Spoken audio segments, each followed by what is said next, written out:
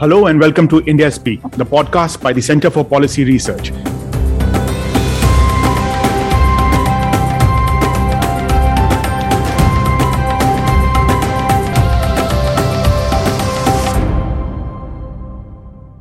I am Sushant Singh, Senior Fellow at CPR. It is a fast developing situation in Europe with the Russian forces just outside the Ukrainian capital. India has been walking a tightrope with its vote in the UN Security Council, particularly attracting a lot of attention globally. The usual debate between values and principles on one side and interests on the other is playing out. The Indian government is also grappling with the challenge of evacuating its citizens. Some 40% of them still remain inside Ukraine. To discuss these issues and more, I am joined by Ambassador Shyam Saran, former Indian Foreign Secretary and Senior Fellow at CPR. Ambassador Saran, welcome to India Speak. Let me begin with something very basic, Ambassador Saran. What are India's interests that are at stake in Ukraine? A safe evacuation of students, relations with Russia, relations with the United States? What exactly are these interests? I think all over the above, in a sense, because, not only, as you mentioned, is our relationship with Russia, which is going to be impacted by however this train of events, concludes. But it has become an East-West confrontation. And in that East-West confrontation, we are caught right in the middle, in a sense. So there are those factors, but much more immediate is, of course, the safety and security of our students. And as you said, about 40%, I would imagine about 4,000 to 5,000 may still be within the war zone. And their safety and, bringing them back safely home, this cannot but be the most important consideration in front of our government. And this means that not only do we have to keep very closely engaged with Russia, whose forces are inside, keep engaged with Ukrainian authorities because they are still in control of several of the areas, particularly some of the border posts. And of course, the countries where they will be taking shelter or are taking shelter. So for us, the most urgent, issue for our diplomacy is really to keep all these communication channels open so that we are able to bring our people back home. So there's been a lot of discussion that we are looking now at a post-Ukraine world. Is it true that we are looking at a post-Ukraine world? And what really are the structural changes that have taken place because of this Russian military operation in Ukraine? Or are these structural changes which are still going to play out and they're likely to take place over a long arc? And are we only looking at the beginning of what those changes are? A transformation is taking place in Europe, in the world. And yes, we may be at the initial stages of that transformation, but I have no doubt in my mind that this transformation is here to stay, that this is not a temporary shift in geopolitics, but this represents a very major departure as far as, the post-Cold War order is concerned, both in Europe as well as in the rest of the world. And in fact, in a real sense, the post-Second order, which has been based around the UN Charter. What we are seeing at play currently is that all the assumptions behind that kind of, international balance that, relatively speaking, kept the peace. I think those have been almost completely undermined.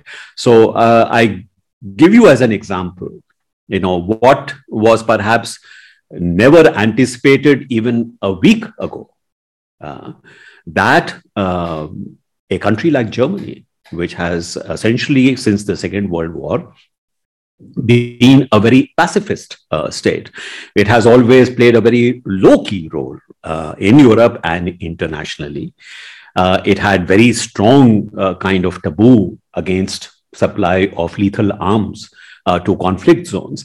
All those have fallen by the wayside. So if you have a Germany which is now committing itself to 2% of its GDP to defense, and Germany is one of the richest countries in the world. and that it has talked about, supplying arms, in particular, anti-tank weapons, Stinger missiles, which would really be directly used to degrade the Russian forces now invading Ukraine. This is, to me, a very, very significant, and I would even say a dramatic change. Or the fact that you had post-Cold War, and even before, you had an European Union, which was an economic arrangement. You had a NATO, which was a military arrangement, a military alliance. Now you have the European Union saying that it will take on a military role, that it is also going to supply, weapons to Ukraine. So, the lines have got almost completely blurred. So let us just take, for example, the possibility that European Union will agree to the latest demand which has been made by the Ukrainian president, that, why will you not admit us into the European Union? You have said we are already a part of Europe. Admit us into the European Union. Now, if you take into account the fact that one Russian demand has been that Ukraine should not ever enter NATO, what does that mean anymore? Because even if Ukraine does not enter the European Union, enter NATO, entry into the European Union still will have a military dimension. So that's why I'm saying that many of the sort of, shall I say, anchors of the post-Second World War and later post-Cold War, anchors of the order that was in place, a predictable order, that has been almost completely undermined. So the order, the change in this predictable order, which is taking place primarily in Europe, the upheaval in Europe, how does that connect with the challenges that India faces in the Indo-Pacific and in the Asian continent? Is there a direct linkage? Is there an indirect linkage? How will this play out for India in Asia and the Indo-Pacific? Well, India is a major power. Therefore, India's interests are not merely with respect to what happens in Asia Pacific. India also will be impacted by whatever happens in Europe, for the simple reason that we have very, very strong stakes, economic stakes, but also political stakes. You can go a little further, that, if the United States of America is going to play a major role in this post-Ukraine order, as I think it will mean that our relations with the United States of America will also be impacted. So it is not merely a question of what will be the collateral impact in Indo-Pacific, but even in terms of the direct impact on India as a result of those dramatic changes that I spoke about. So I think what we have to take into account is, if we are talking about the Indo-Pacific, the most important issue for us is, what does it mean for India-China relations? And whether Russia wins the war in Ukraine or loses the war in Ukraine, to me, the net gainer from this is China, because if the United States of America, which is its peer rival, and Western Europe are going to be, for the foreseeable future, greatly focused on managing the situation in Europe, will they have the same kind of preoccupation with the Indo-Pacific, which is somewhat far away? My sense is that even without a war situation, trying to handle confrontation on two fronts is always a very difficult, challenge. And I think you are going to see that challenge, already coming up, because China is, as you can see, blaming the West, blaming the United States for the crisis which has occurred. So you can see that it is looking at what is happening in the prism of its confrontation with the United States of America. So for China, the expectation would be that there would be much less pressure on China on its eastern flank. And this could also change calculations with regard to what China may decide to do with regard to, say, Taiwan.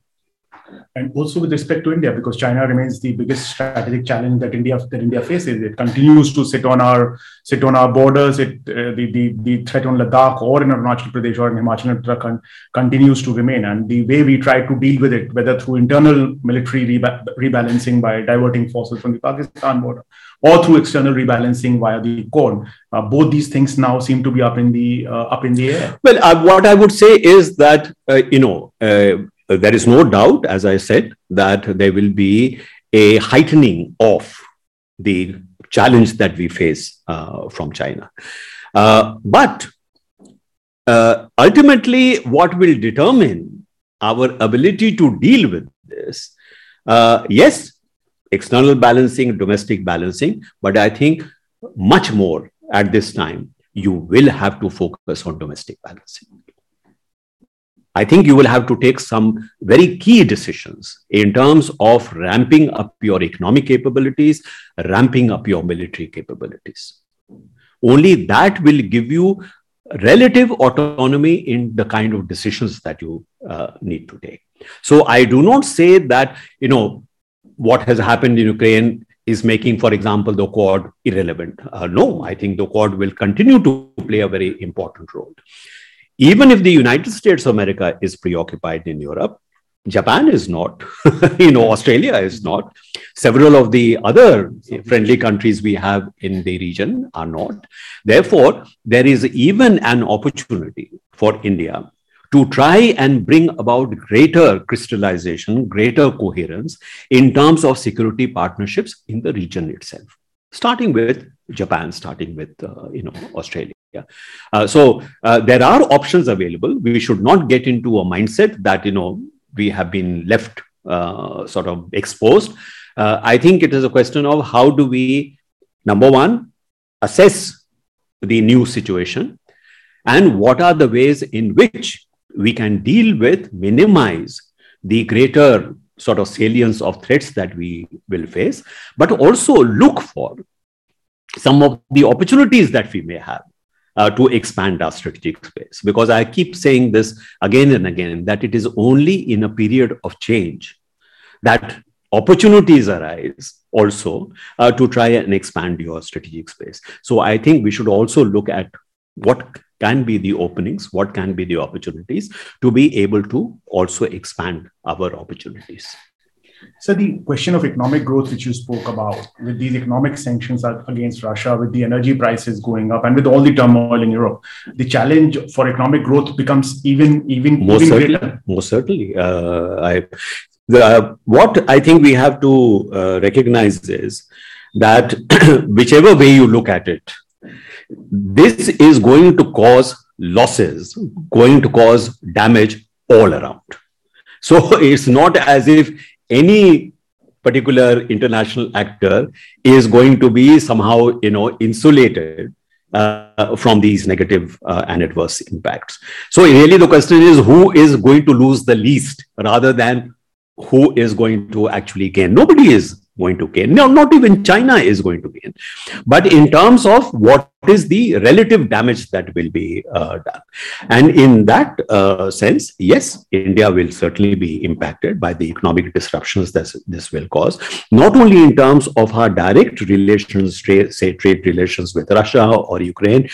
These, at the end of the day, are not the most important. What is more important is, of course, the military and the defense relationship, and how that will be impacted. How much that will be disrupted is something that we have to look out for. Because I think if you look at, say, the 4 frigates that we have ordered from Russia, the engines apparently come from Ukraine. So there are those kind of difficulties that we are going to run up against in the coming days. But I don't think that economic damage will be, direct economic damage will be so much, because our exposure is somewhat limited. But there will be more damage because of the overall global disruptions which may take place, including the rise in oil prices that you mentioned, because we are already also in an inflationary kind of a situation building up, and this will obviously add to that inflation. So we'll have to do some very, very careful economic sort of policy making in order to try and minimize the damage to our economy. The good news is that we continue to have very good relations with major, economic powers like the United States, like with Europe, Japan in our own region, and also Southeast Asia. So how we use these partnerships, economic partnerships, to really raise the level of our own economic development, that is something that we will have to look at very, very seriously now. But say you spoke about internal strength in terms of the economic development and the military growth and the military power. But what about the social cohesion that within India seems to be completely disrupted and it's being torn apart every single day? If we have to face these major external threats on our own, should repair of the social divisiveness, should that social cohesion not be the highest priority or the biggest priority in our case? So, I mean, that's a no-brainer, isn't it? I mean, even if you are a very strong country, if that internal coherence is not there, then you are not going to be able to face the external challenges with the same degree of, confidence that would be perhaps possible. So, in that sense, I think it should perhaps be apparent to the decision makers in our country that is a road that we should not be traveling on. That really the slogans that the Prime Minister has put forward, which is Sabka Saath, Sabka Vikas, Sabka Vishwas, I think these should really be translated into actual, policies of the government, because it is only when you are able to take all your people along that there will be the full strength of the country behind the government. Makes a very big difference in terms of how you relate to the rest of the world. You can't make a dividing line between what you do at home and how you project yourself externally. So that is the point that you have made is, to my mind, really a fundamental issue. So also as a kind of a slightly sidey issue, sir, how would you look at Pakistani Prime Minister Imran Khan's visit to Russia during this period? And should we be worried about kind of a Russia, China, Pakistan coming together and what we're going to face on our land borders in that sense? Well, I do not see what Pakistan can bring to the table as far as Russia is concerned. I think Russian concerns have been essentially because of the Afghan situation, and a sense that Pakistan can play an important and positive role in perhaps managing the Afghan crisis. So far, we don't see, in fact, that very much, helping. But I don't think I'm so much worried about the link with Russia as I'm worried with what this means in terms of a China-Pakistan relationship. So, if we look at what should be of major concern to us, the major concern to us is a China-Pakistan, alliance and relationship. The Russian relationship, to my mind, will be a side play going forward. I do not foresee a situation where Russia, as a matter of choice, will become part of an anti-India axis. I do not think that is going to happen. But, this is not a question of either or. In diplomacy, you work at the margins, a little more or a little less. So what you may be looking at is perhaps the evolution which we have seen, if you just take into account the change in the Russian position with regard to, say, Afghanistan in the last 10 years, from being fairly closely aligned with India, it has become much more aligned with China. Could this extend further if Russia is going to be more dependent as a result of the Ukraine, conflict on China? It could happen. But overall, if you see, there has been actually a diminution, the reduced salience of India-Russia relations since the end of the Cold War. That is unmistakable. The military relationship remains very, very important, but that is because it is of mutual interest in a sense. I think India constitutes about 36%, if I am not mistaken, of all Russian, defense exports. So there is also a good reason for Russia to keep this relationship in good repair. Going forward, is that likely to become even less important as it has been in the past? That is quite possible. But I would say that not knowing what is really going to happen, what is the way in which this conflict going to end, I would say that the relationship with Russia will remain important to India. There has been an assumption in India that whatever may be the compulsions which bring Russia and China together, long-term interests of the two countries are not necessarily aligned.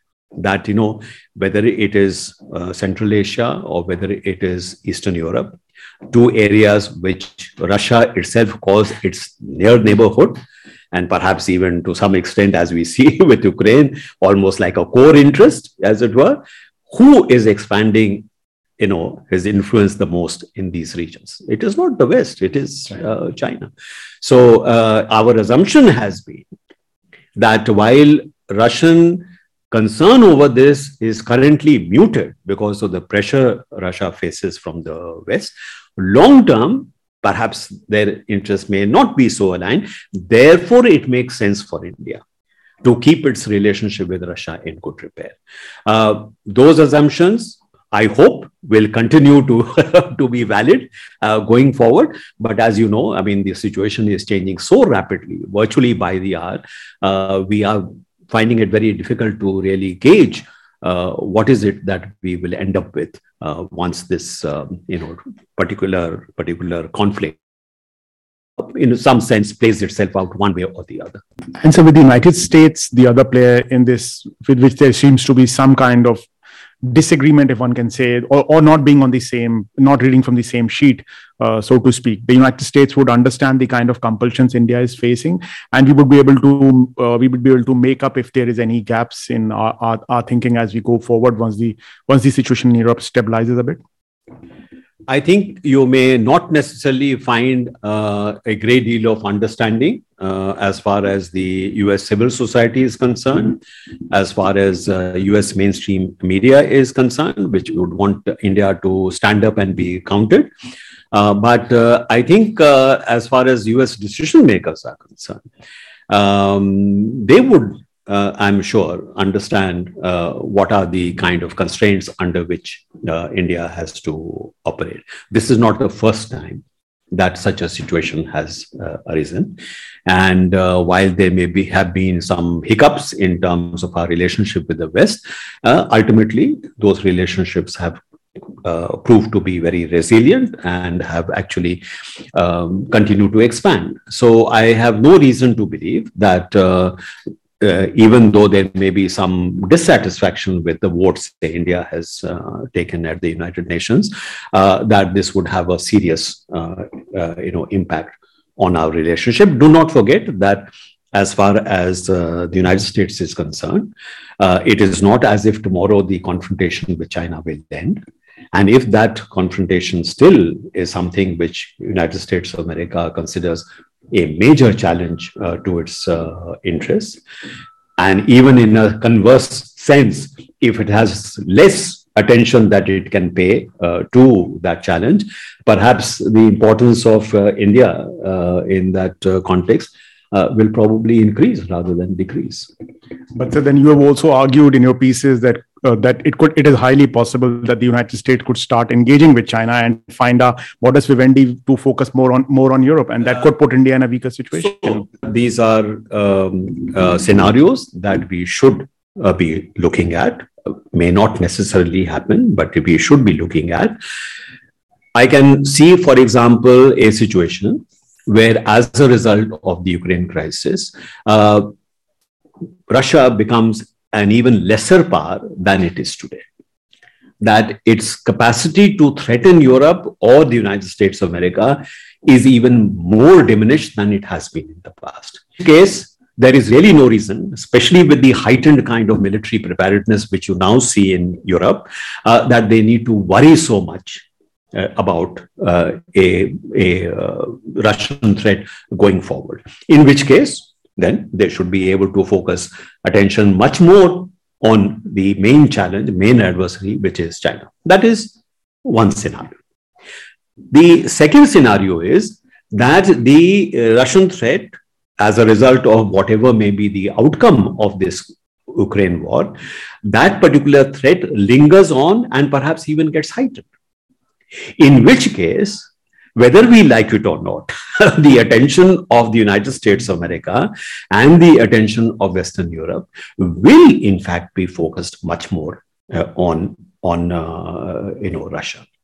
If that is the case, and if they find that there is need to perhaps look at the European balance by trying to somehow reduce the threat that they are facing from Russia, what is the best way to do it? If you are engaged on two fronts, you try to minimize the danger on at least one front while you are dealing with this. So I would not exclude that there may be arguments within the United States that it is important for the United States to focus attention on what is really its European space, because after all, the United States is an extension of Europe in one sense. So this is more important. And if this is more important, Indo-Pacific is still somewhat far away. So maybe we need to come to some kind of an understanding with China. There are major concerns that China has, not very different from what Russia had with regard to its own periphery. Whether it is the Taiwan issue or whether it is deployments, US forward deployments very close to its eastern coast. Now, if China says, well, if we have to reach an understanding, you have to then accommodate our interests in this region, which is the most important for us. So that scenario is something that we should not exclude, and what its implications will be for us. But the bottom line is, whatever external balancing that we do, whatever the adjustments that we do, ultimately what is going to count is your own domestic capabilities in terms of your economic capabilities, in terms of your military capabilities, technological capabilities. These are what will eventually count the most in terms of safeguarding your overall interests. I would say that the external balancing can be the supplement, but it should not be the main dish in a sense. There is no escape from that. So my final question to you, sir, what is the best case scenario that we can hope for in this kind of a situation with whatever is going on in Europe and elsewhere? Well, the best case scenario would be that at least the lines of communication have been kept open, that the first round of talks have taken place between Russia and Ukraine. A second round of talks are also slated. It would be my hope that there is some silver lining on these dark clouds, and that can be a ceasefire. Perhaps the Russians may come to the conclusion that this is not working the way that they had perhaps envisaged. And it's better to cut your losses and settle for whatever you can get, rather than continue with something which will bog you down even further.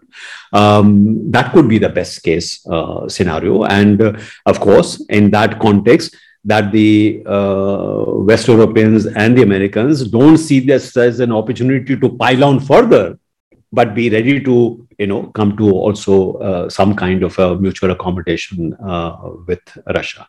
I think Russian leverage has diminished. To my mind, whichever way, as I said, this conflict concludes. You have also seen the fact that there are demonstrations, public demonstrations in Russia itself, and as the sanctions start biting, the ordinary lives of people will also be impacted, and therefore that will have a impact in terms of Putin's popularity. So will that also be taken into account in terms of decisions that Putin now takes? Maybe. He's still in a very commanding position, but these things can change, very, very rapidly. You have seen how Zelensky, within the space of about 2 weeks, from being he's been a comedian and he was an actor, he's not really up to, dealing with this situation. And he has suddenly, emerged as almost like a statesman, a leader who's like a hero, standing with his people, not ready to abandon them. To the extent that these images count, on the television screens all over the world, Putin seems to have lost the public relations battle. Now you can say, this is because the West is dominating the media. Maybe, but even if it is dominance of media, the images that are going around the world are doing Russia no good. Thank you so much, Ambassador Saran. This was really, really fascinating. Thank you for listening. For more information on our work, follow us on Twitter at CPR_India and log on to our website at www.cprindia.org.